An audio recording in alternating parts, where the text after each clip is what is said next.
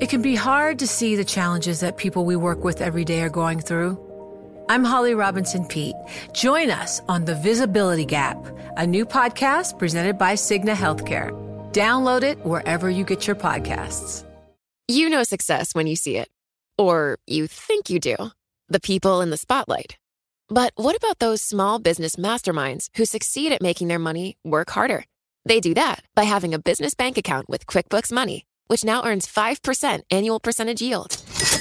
Making your money work as hard as you do?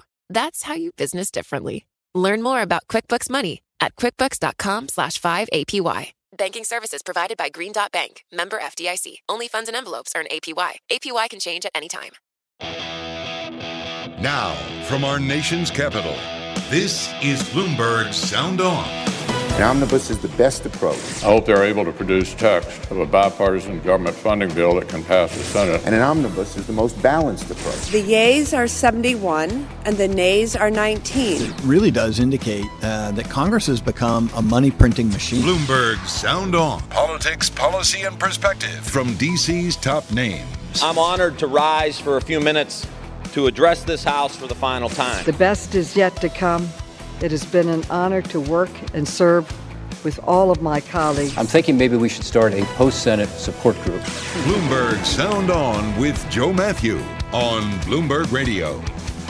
Congress settles in for a working weekend. Welcome to the fastest hour in politics. Lawmakers buy themselves an extra week to craft a budget.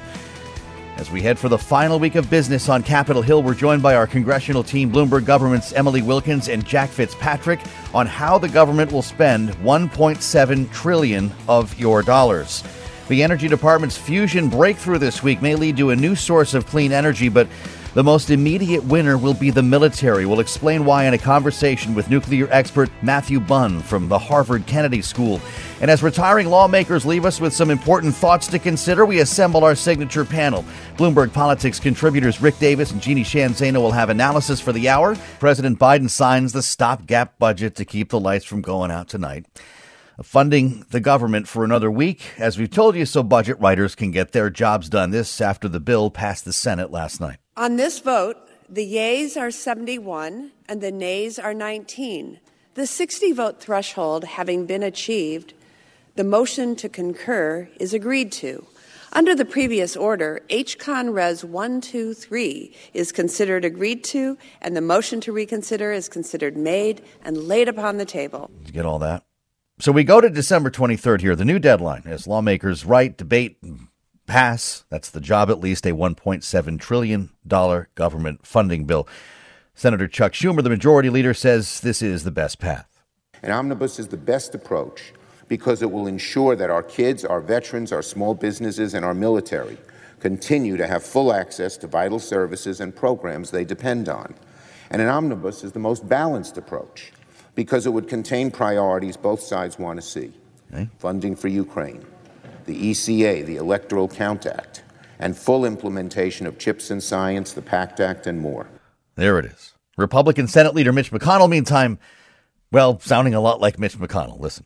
I hope they're able to produce text of a bipartisan government funding bill that can pass the Senate before our hard deadline next Thursday. Otherwise, I'll support pivoting next week to a short-term continuing resolution into the new year. This is always reserving that right. Not the most likely scenario, but of course it's happened before. And we're lucky to have, at this moment, Bloomberg Government's Jack Fitzpatrick and Emily Wilkins, who've been steeped in this. And to help us walk through the next steps here, it's great to have you both here. Happy Friday to both of you. Jack, is it possible this actually gets done early? Yeah, it's possible for it to get done early in terms of them doing the work. But I think one reason this is so last minute, aside from the fact that Congress almost always does this stuff last minute, is it's going to be a tough vote in the House. And so there's some suspicion that they are going to jam the House. And by jam the House, I mean they can only afford to lose 2 Democrats unless they get other Republicans on board. Kevin McCarthy's not on board. So it's going to be a really close vote in the House. And everybody has complaints about these big bills. You can find something you hate about it and $1.7 trillion. So they want the pressure to be on and to say, I think on probably a Friday vote in the House, if you don't vote for this, you're going to shut the government down. That's so right. Even if they could do it early, I don't know if leaders necessarily want to because they want to ramp up the pressure. So, Emily, I saw Steny Hoyer on the floor last night. You cover the leadership certainly in the House, and, he's talking about if we have to be here on Christmas. That's not real, though, right? This will get done on Friday. I mean, there's a reason that you usually see these debates happening right around this time of year. It's because lawmakers want to get home to their families. The stench of jet fumes is very strong in the halls of Congress around this time of year. And usually that is pressure on lawmakers to really get it done. I mean, at this point, we saw Mitch McConnell basically say it needs to be done by the 22nd or there's no deal. That puts the House on notice that whatever the Senate passes, they can't make changes. They just got to go forward. I think to a certain degree, while you see a lot of Republicans voting against spending packages like we saw with the continuing resolution this week, and even Kevin McCarthy now whipping against this larger omnibus spending deal, not a ton of them want to actually see the government shut down. They want to see it continue to function. They might have qualms about things within the bill. But I think at this point, there is a feeling that, even though the pressure is on, they have a path to get it done. And there is incentive, I think, on both sides of the aisle, regardless how people vote, for everyone to get this done, go home for Christmas. Jack, will this be written over the weekend? Will we hear on Monday or Tuesday that the actual text is ready? Yeah, it sounds like they're probably aiming for a Monday release. Maybe it could be earlier, but again, I don't know if they want to put it out earlier to give people more time to read it and find things to complain about.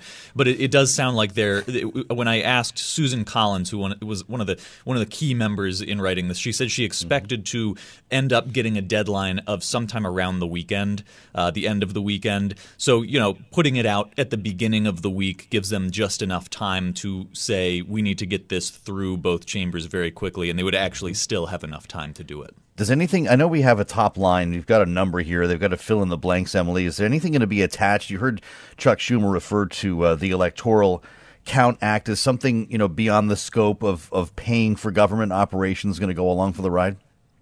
Always. I mean, this is how Congress works, right? There are only a couple trains that leave the station. You got to get all your priorities on it. So a couple different things we can talk about. I think one of the most interesting things is that we saw the Senate move forward on legislation last night that would impose some restrictions on TikTok. Yeah. We know that House Speaker Nancy Pelosi is pushing for that to be included in the omnibus package. I mean, you've got a bipartisan group here that's now pushing for this, which I think sort of speaks to the ability of being able to get it done. You also might see some changes, and you can find out more details about this on the terminal, but changes in sentencing for different types of cocaine. Right now, there's a big difference between powder and crack, and they're looking to sort of even out that disparity between the two, and that could be a potential item as well. Wait, Emily, I should note, shares the byline on our story about this TikTok ban.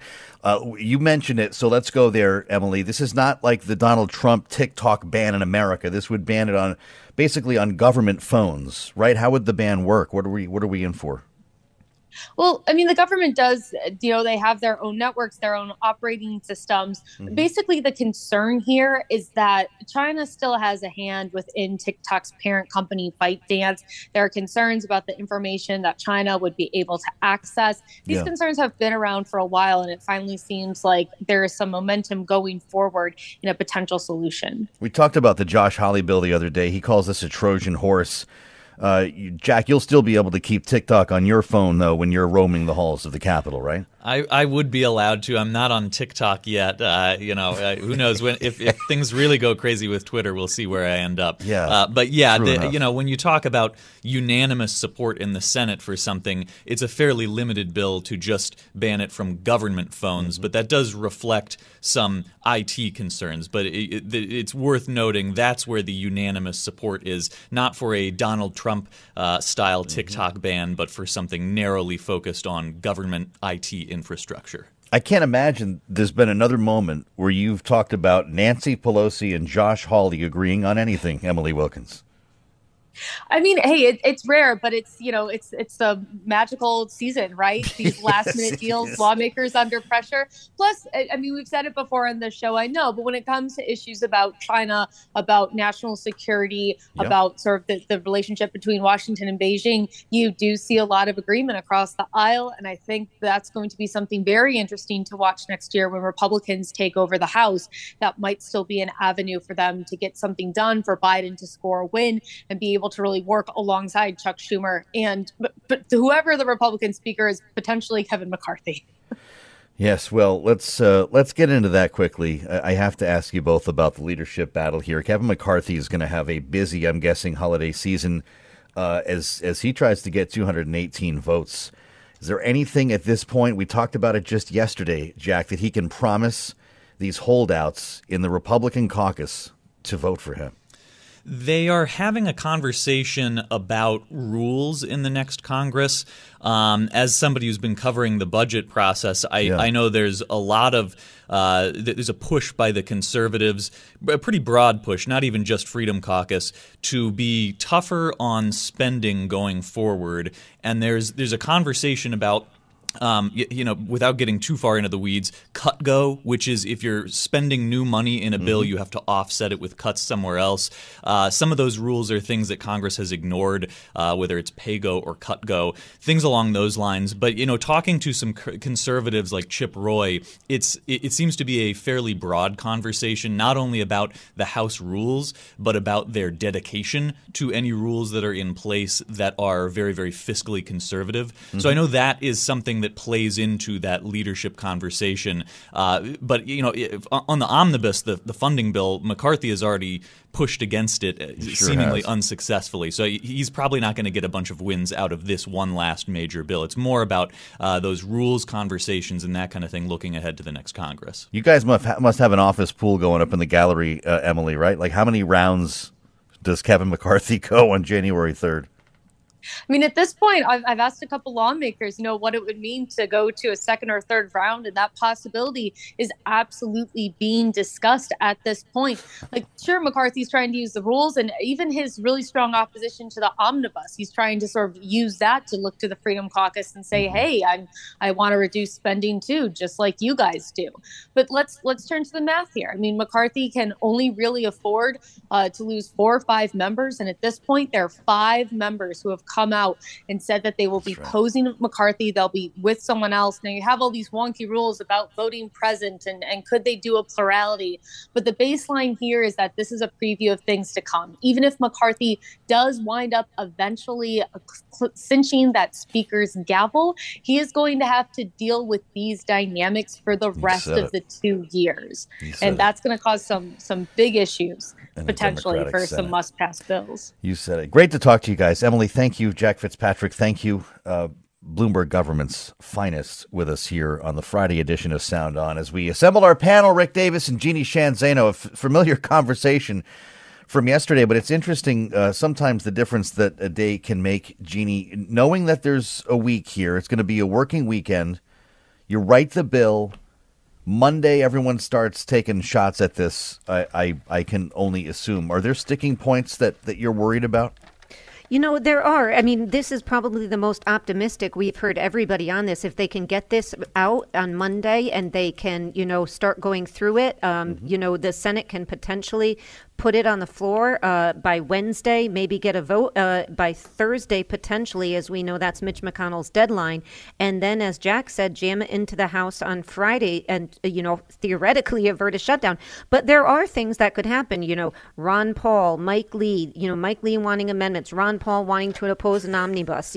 Those things can happen. They could stall this thing, probably not stop it at this point. And the irony here is that this is the best thing that has happened to Kevin McCarthy in this probably his entire lifetime. He cannot go into a new Congress without an omnibus. That would be the death knell for him. You have members saying he's privately cheering them on, but publicly, of course, going on Fox and saying, I oppose this and, let's do the CR. But it's hogwash. He needs this done, as do all Republicans, Democrats, and Americans. Well, you're making me reminisce about the Ron Paul blimp, but of course, Rand Paul is who you're talking about. I am talking about Rand Paul. I'm sorry. The blimp Ron's was on pretty my cool mind. back then. Anyway, yeah. So what do you make of that point, Rick Davis? Is this the best thing that could happen to Kevin McCarthy if they get this done, as it appears they will? Well, there are a couple of things. One, yes, he wants this done with because the last thing he wants to do is have to deal with it. And he can't guarantee he can deliver the caucus at all. Wow. Two, I think it's really galvanized some of the moderates around him, this opposition of these five characters who are sort of, what are they calling themselves? Never McCarthy. Yes. And so there's this whole group, only Kevin OKs, and they're running around with buttons. And these are people who have opposed him repeatedly on different events and issues throughout the last few years. So maybe this is actually something that'll bring part of this caucus back together. But look, this thing is going to happen. There'll be good things like, as you were talking to Emily, and the Electoral Count Act. That's a real positive thing. It's bipartisan. I wasn't sure about that, Rick, when Chuck Schumer mentioned it 3 days ago. But they're actually going to get this in under the wire. More importantly, McConnell has said he's for it. And so when you got McConnell and Schumer saying yes, highly likely that's going to be done. And it's been quiet, it's been bipartisan, but it's going to be very effective. And that, of course, is important, Jeannie. We'll talk a little bit later about the January 6th committee. Its hearing and vote set for Monday, along with the release of their report in the final throes of this Congress. There was a time when a lot of folks were saying in the debate around voting rights that this was the best that they could do, that Democrats and Republicans could get together on. And it was starting to look like it was never going to happen. But here we are with a week to go. Yeah, I think this is one of the most important pieces of legislation to come out. This is a big win and a big bipartisan win. To Rick's point, you've got Republicans and Democrats behind it, because the reality is Republicans don't want to be sitting in, a situation where Kamala Harris could do something like Donald Trump asked Mike Pence to do. Not that she would. Yeah. But, nobody wants that. This law needed to badly to be rewritten, and they're doing that. And hopefully it gets put along, this train, as Emily called it, part of this omnibus, even though it's nothing to do with the budget. That's true, but it would prevent another January 6th from happening. It's kind of narrow, Rick, right? There was a desire, certainly among progressive Democrats, for a much more comprehensive voting rights, voting reform, voting access bill. But this will prevent a coup from taking place. Yeah, this will address the vulnerabilities that we saw, on January 6th and have been well documented by the January 6th Commission. And so I think, this will be seen as a positive that comes out of this and a real victory for those who are wanting to stand up the Constitution again. Pretty important item to talk about as we spend time on this Friday with our panel. Rick Davis, Jeannie Sheehan Zaino will stay with us as we turn our attention next to the incredible breakthrough this week at the Lawrence Livermore National Laboratory. Remember, ignition could be big news for the military. This is Bloomberg. It can be hard to see the challenges that people we work with every day are going through. I'm Holly Robinson Peete. Join us on The Visibility Gap, a new podcast presented by Cigna Healthcare. Download it wherever you get your podcasts. You know success when you see it. Or you think you do. The people in the spotlight. Athletes, actors, artists. But what about the people behind the scenes? The ones who make it all happen. The lighting engineers, the sideline photographers, the caterers. They're small business masterminds. And if there's one thing they have in common, it's making their money work harder. That's why they have a business bank account with QuickBooks Money, where they are now earning a generous 5% annual percentage yield. Yes, 5% APY. Making your money work as hard as you do? That's how you business differently. Learn more about QuickBooks Money at quickbooks.com/5APY. Banking services provided by Green Dot Bank, member FDIC. Only funds and envelopes earn APY. APY can change at any time. This is Bloomberg Sound On with Joe Matthew on Bloomberg Radio. This week's breakthrough at the Lawrence Livermore National Laboratory stopped us in our tracks here. We talked about it on Sound On. Producing a nuclear fusion reaction for the first time, as Energy Secretary Jennifer Granholm announced on Tuesday. Listen. It's the first time it has ever been done in a laboratory, anywhere in the world. Simply put, this is one of the most impressive scientific feats of the 21st century. A BFD, as she suggested Joe Biden might say. Because with ignition comes the promise, right, of zero carbon energy. truly clean, a clean source of power, an abundant one. But as Jill Ruby, the Undersecretary for Energy Security, said at that very same event, a couple of minutes after Secretary Granholm left the podium, the fusion breakthrough brings also a more immediate benefit. Listen.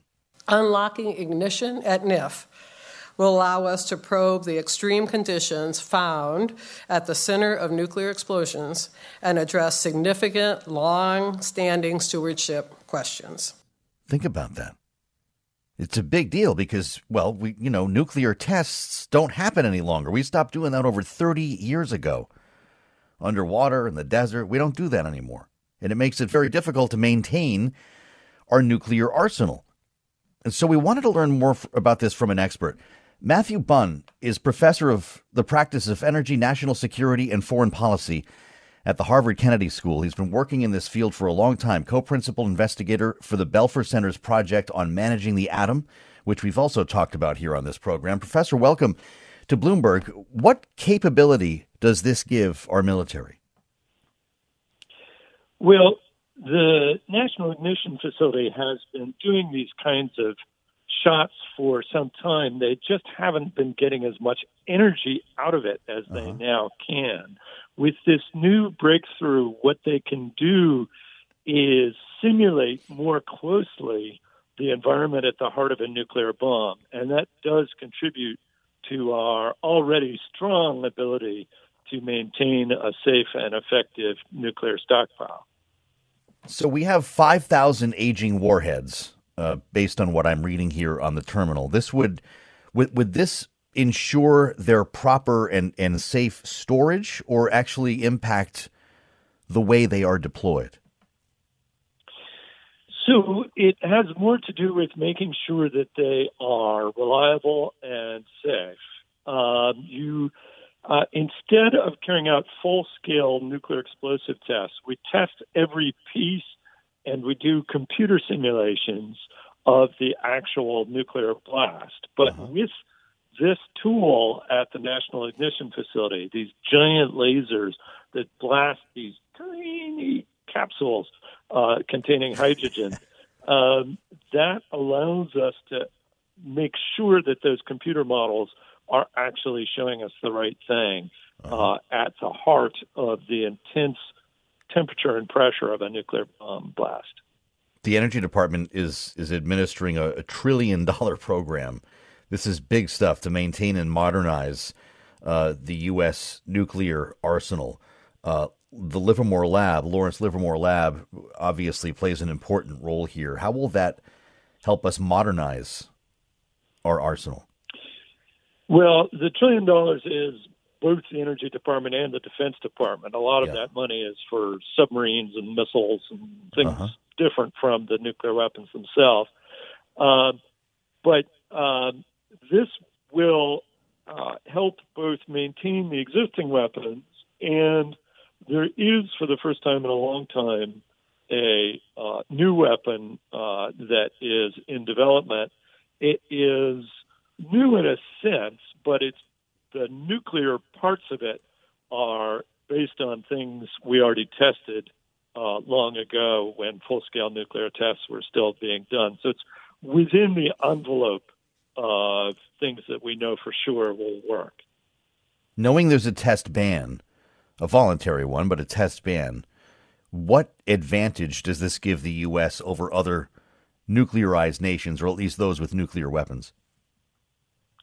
Well, there have been a number of complaints from other countries that not only the National Ignition Facility, but our advanced computing capabilities and some of the other advanced experimental facilities that we use for the Stockpile Stewardship Program make us better able to maintain our arsenal, to explore the possibility of new weapons than is true for other countries. So you could argue it does give us a leg up, but fundamentally, nuclear weapons' terrible explosive power is a great equalizer, and we don't really have any chance for getting a real advantage over, for example, Russia or China, just because anybody with a modest number of survivable nuclear weapons has a a terrible threat that they can wield.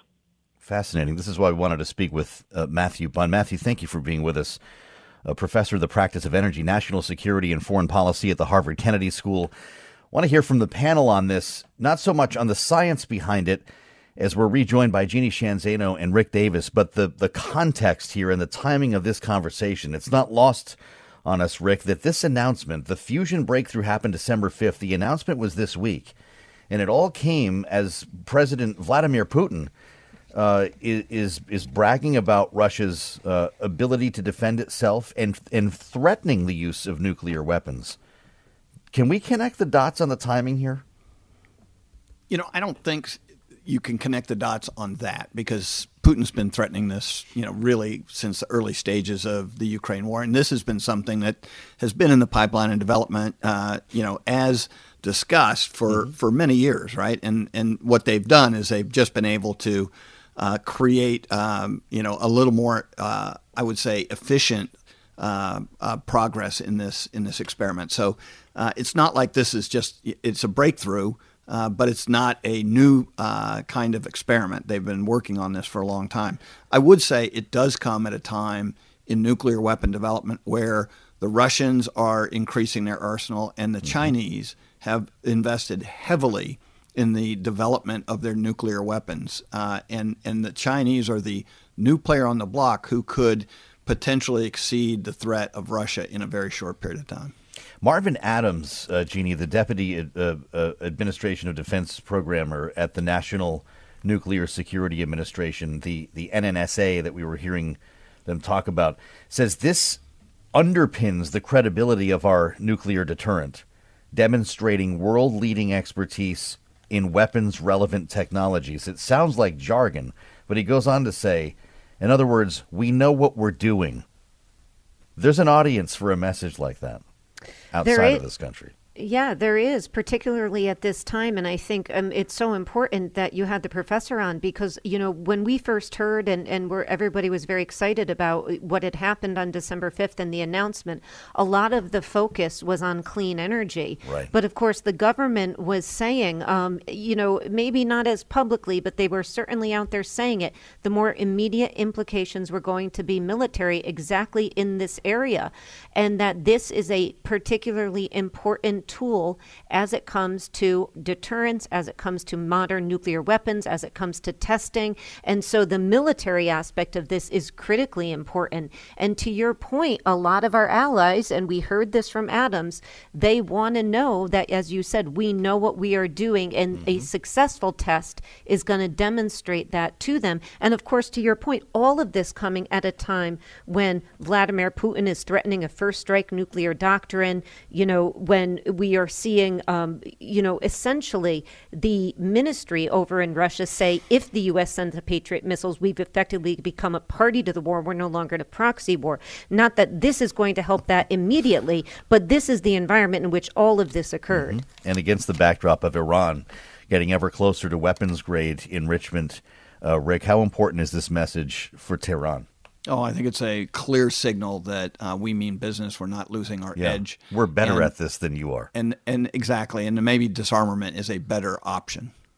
Incredible. Great conversation. And it's one that I think we had to have before we moved on to the next topic because nobody's really talking about this side of the story. The climate side is huge, but it's going to take years, if not a couple of decades, to reach that point. I've got to just let you know that we've got some fun stuff coming later this hour because, the end of the Congress means the farewell speeches. Some of them fun, some of them actually quite serious and instructive. And we're going to dig into some of the comments that we heard from the retiring, we'll call them retiring lawmakers, at least for the case of this conversation, coming up ahead on Sound On. This is Bloomberg Sound On with Joe Matthew on Bloomberg Radio. It's a tradition that comes with the end of any Congress, the farewell address, and we've heard quite a number of them this week. Some touching, some sad, some funny, others instructive. None got more attention this week than the farewell address by Congressman Adam Kinzinger, the Republican, of course, a member of the January 6th committee, and left on an island by his own party because of his views on Donald Trump, on the 2020 election, on January 6th, of course. Here's Adam Kinzinger on the House floor. The Republican Party used to believe in a big tent, which welcomed the tired, the poor, the huddled masses yearning to breathe free. Now, we shelter the ignorant, the racist, who only stoke anger and hatred to those who are different than us. Pretty heavy duty. And he said a lot more than that as we reassemble the panel. Rick Davis and Jeannie Sheehan Zaino, Bloomberg Politics contributors. I know that you've been close to the congressman, Rick, and following the events of January 6th. He's been through a lot here, taking aim at his own party with some pretty harsh rhetoric on the floor. Will it matter in the end? Sure. Yeah, I think these things matter. I think the January 6th committee mattered. It helped define what happened on January 6th against all the other lies and misdirection that was given by a lot of the Republican leadership in the House. I think his participation, Liz Cheney's on that, gave it credibility well beyond even what they expected. Both their conduct were exemplary, and I think that we'll still be talking about the January 6th committee for quite some time. So I think he had an impact, and I don't think we've heard the last of Adam Kinzinger. Well, that's my question for you. I mean, this was a speech really for the ages. It might have been the most important speech he ever gave. Will it be reflected upon when he's running for national office?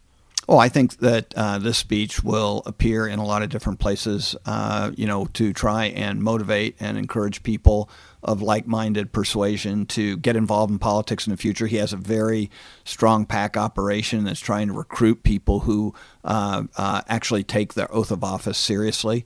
And I would say one of the things that he talked about is the oath of office and the requirement to support and defend the Constitution. And what's interesting to me is so many of the retiring members, both on the House and the Senate side and in both parties, talked about their oath of office and how important that is. Yeah. He took aim at Democrats as well, Jeannie. Let's go back to the farewell address. Congressman Adam Kinzinger, listen. Many of you have asked me, where are all the good Republicans? Over the past 2 years, Democratic leadership had the opportunity to stand above the fray. Instead, they poured millions of dollars into the campaigns of MAGA Republicans, the same candidates President Biden called a national security threat, to ensure these good Republicans did not make it out of their respective primaries. This is no longer politics as usual. This is not a game. If you keep stoking the fire, you can't point the fingers when our great experiment goes up in flames. It's been interesting to me, Jeannie, to watch Democrats warm up to Adam Kinzinger, to warm up to Liz Cheney, almost as if there was almost an embrace. Why don't you guys just become Democrats, knowing that they actually disagree on basically every point of policy?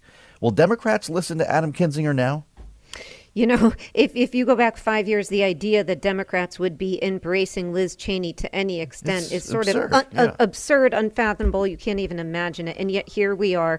I think they will listen to him. They will listen to her on these issues. And he does make a really important point about what Democrats did in this election cycle by supporting these Trumpian far-right candidates in the hopes they would be easier to beat. And of course, they did pay off for Democrats in a place potentially like New Hampshire. So, it's a win. So it's a hard case to make to them. But, one of the challenges I have with his speech quite frankly, is that it was very long on platitudes and very short on specifics. Now, he's got this Country First organization that Rick mentioned. Mm-hmm. He's working there.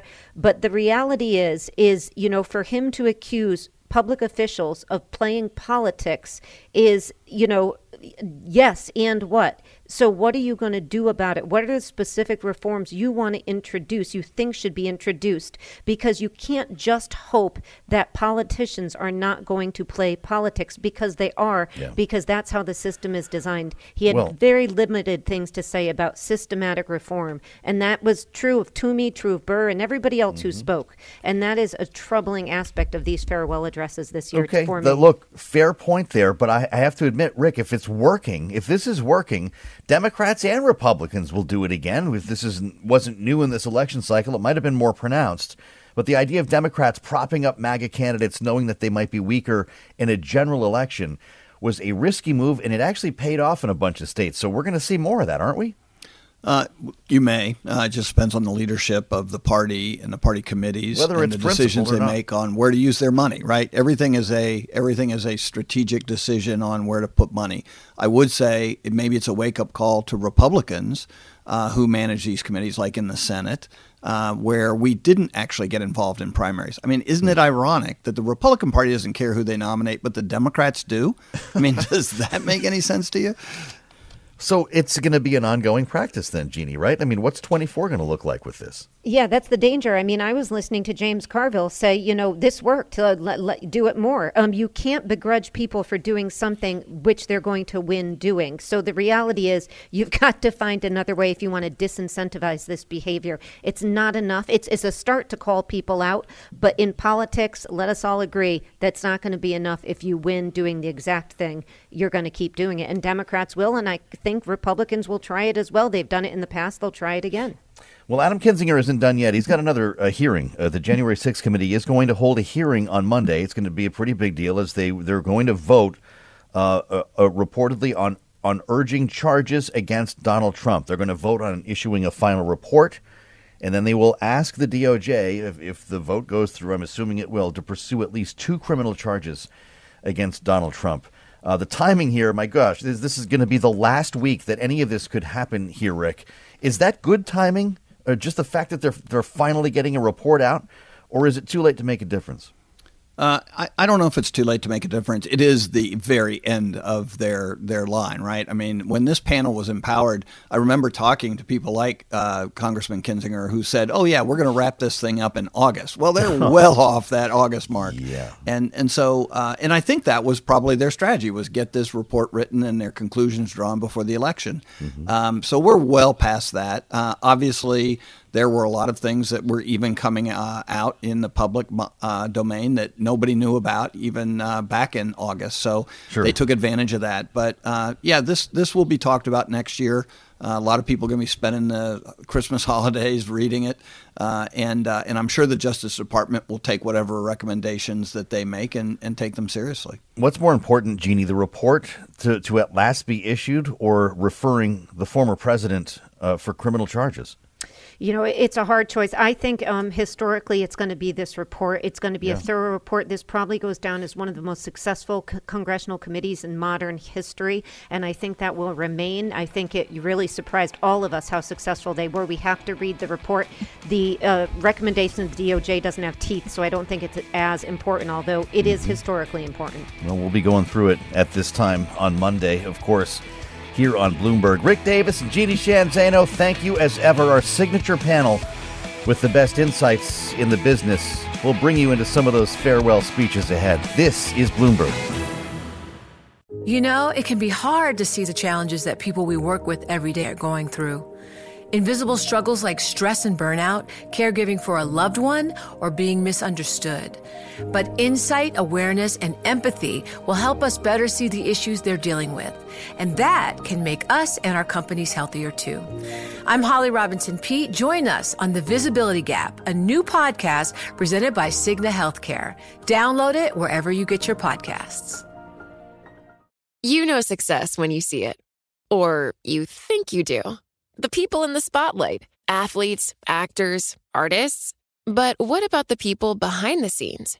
The ones who make it all happen. The lighting engineers, the sideline photographers, the caterers. They're small business masterminds. And if there's one thing they have in common, it's making their money work harder. That's why they have a business bank account with QuickBooks Money, where they are now earning a generous 5% annual percentage yield. Yes, 5% APY. Making your money work as hard as you do? That's how you business differently. Learn more about QuickBooks Money at quickbooks.com/5APY. Banking services provided by Green Dot Bank, member FDIC. Only funds and envelopes earn APY. APY can change at any time.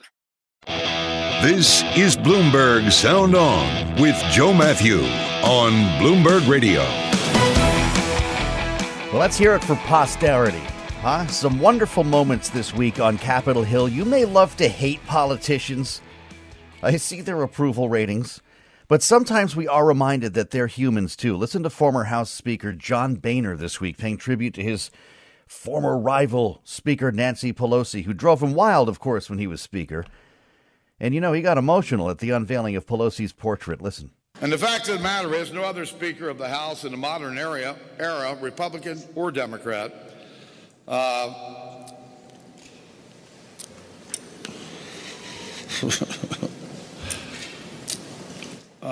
has wielded the gavel with such authority or with such consistent results. Let's just say you're one tough cookie. Yeah.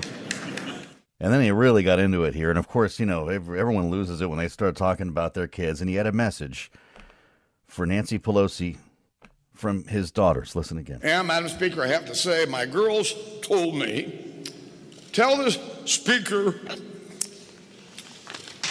how much we admire her. She gave him a big hug. Nancy Pelosi gets up, sitting next to her husband, Paul, who's, of course, been through hell. Gets up, walked all the way across the room to give him a big hug. John Boehner and Nancy Pelosi. How about it? As we bring you the farewell addresses with some other touching moments from this week in the House and the Senate. Listen. I'm honored to rise for a few minutes here, Mr. Speaker, to address this House for the final time.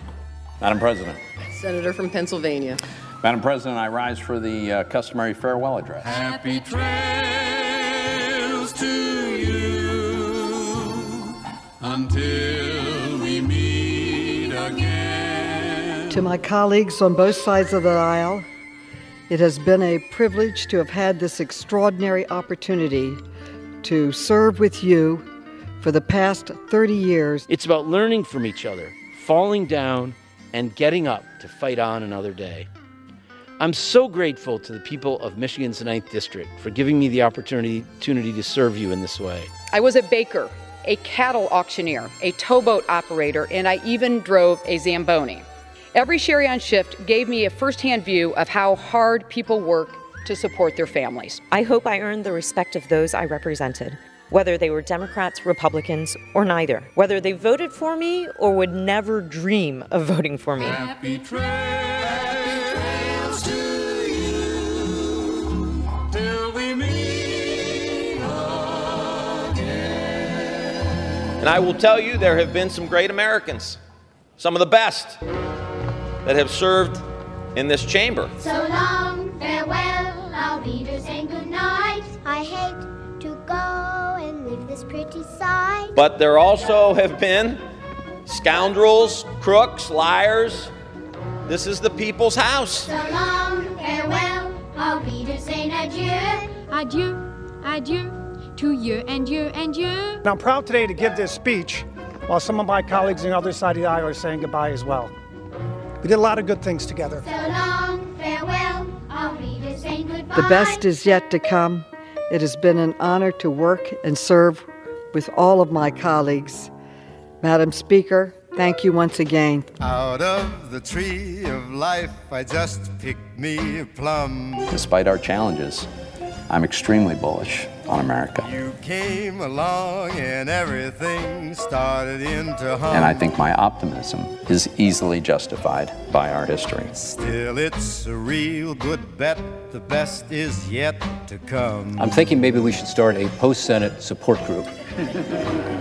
Best is yet to come, and babe, won't that be fine? I've worked with every one of you in one way or another. Thank you for that privilege. You think you've seen the sun, but you ain't seen it shine. And Godspeed as you continue to serve your constituents and continue to carry that torch of freedom forward. Best is yet Thank you. to come the day you're mine. Come the day you're mine.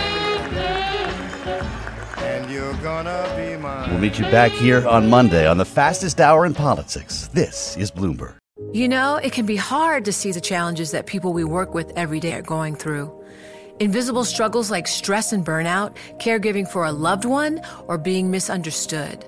But insight, awareness, and empathy will help us better see the issues they're dealing with. And that can make us and our companies healthier too. I'm Holly Robinson Peete. Join us on The Visibility Gap, a new podcast presented by Cigna Healthcare. Download it wherever you get your podcasts. The countdown has begun. From May 14th to 16th, 1,000 global leaders will gather in Doha for the Qatar Economic Forum powered by Bloomberg. Join heads of state, influential ministers and leading CEOs to make new connections, gain unique insights, and uncover valuable opportunities in one of the world's most rapidly rising regions. Request your invite for this exclusive event at QatarEconomicForum.com.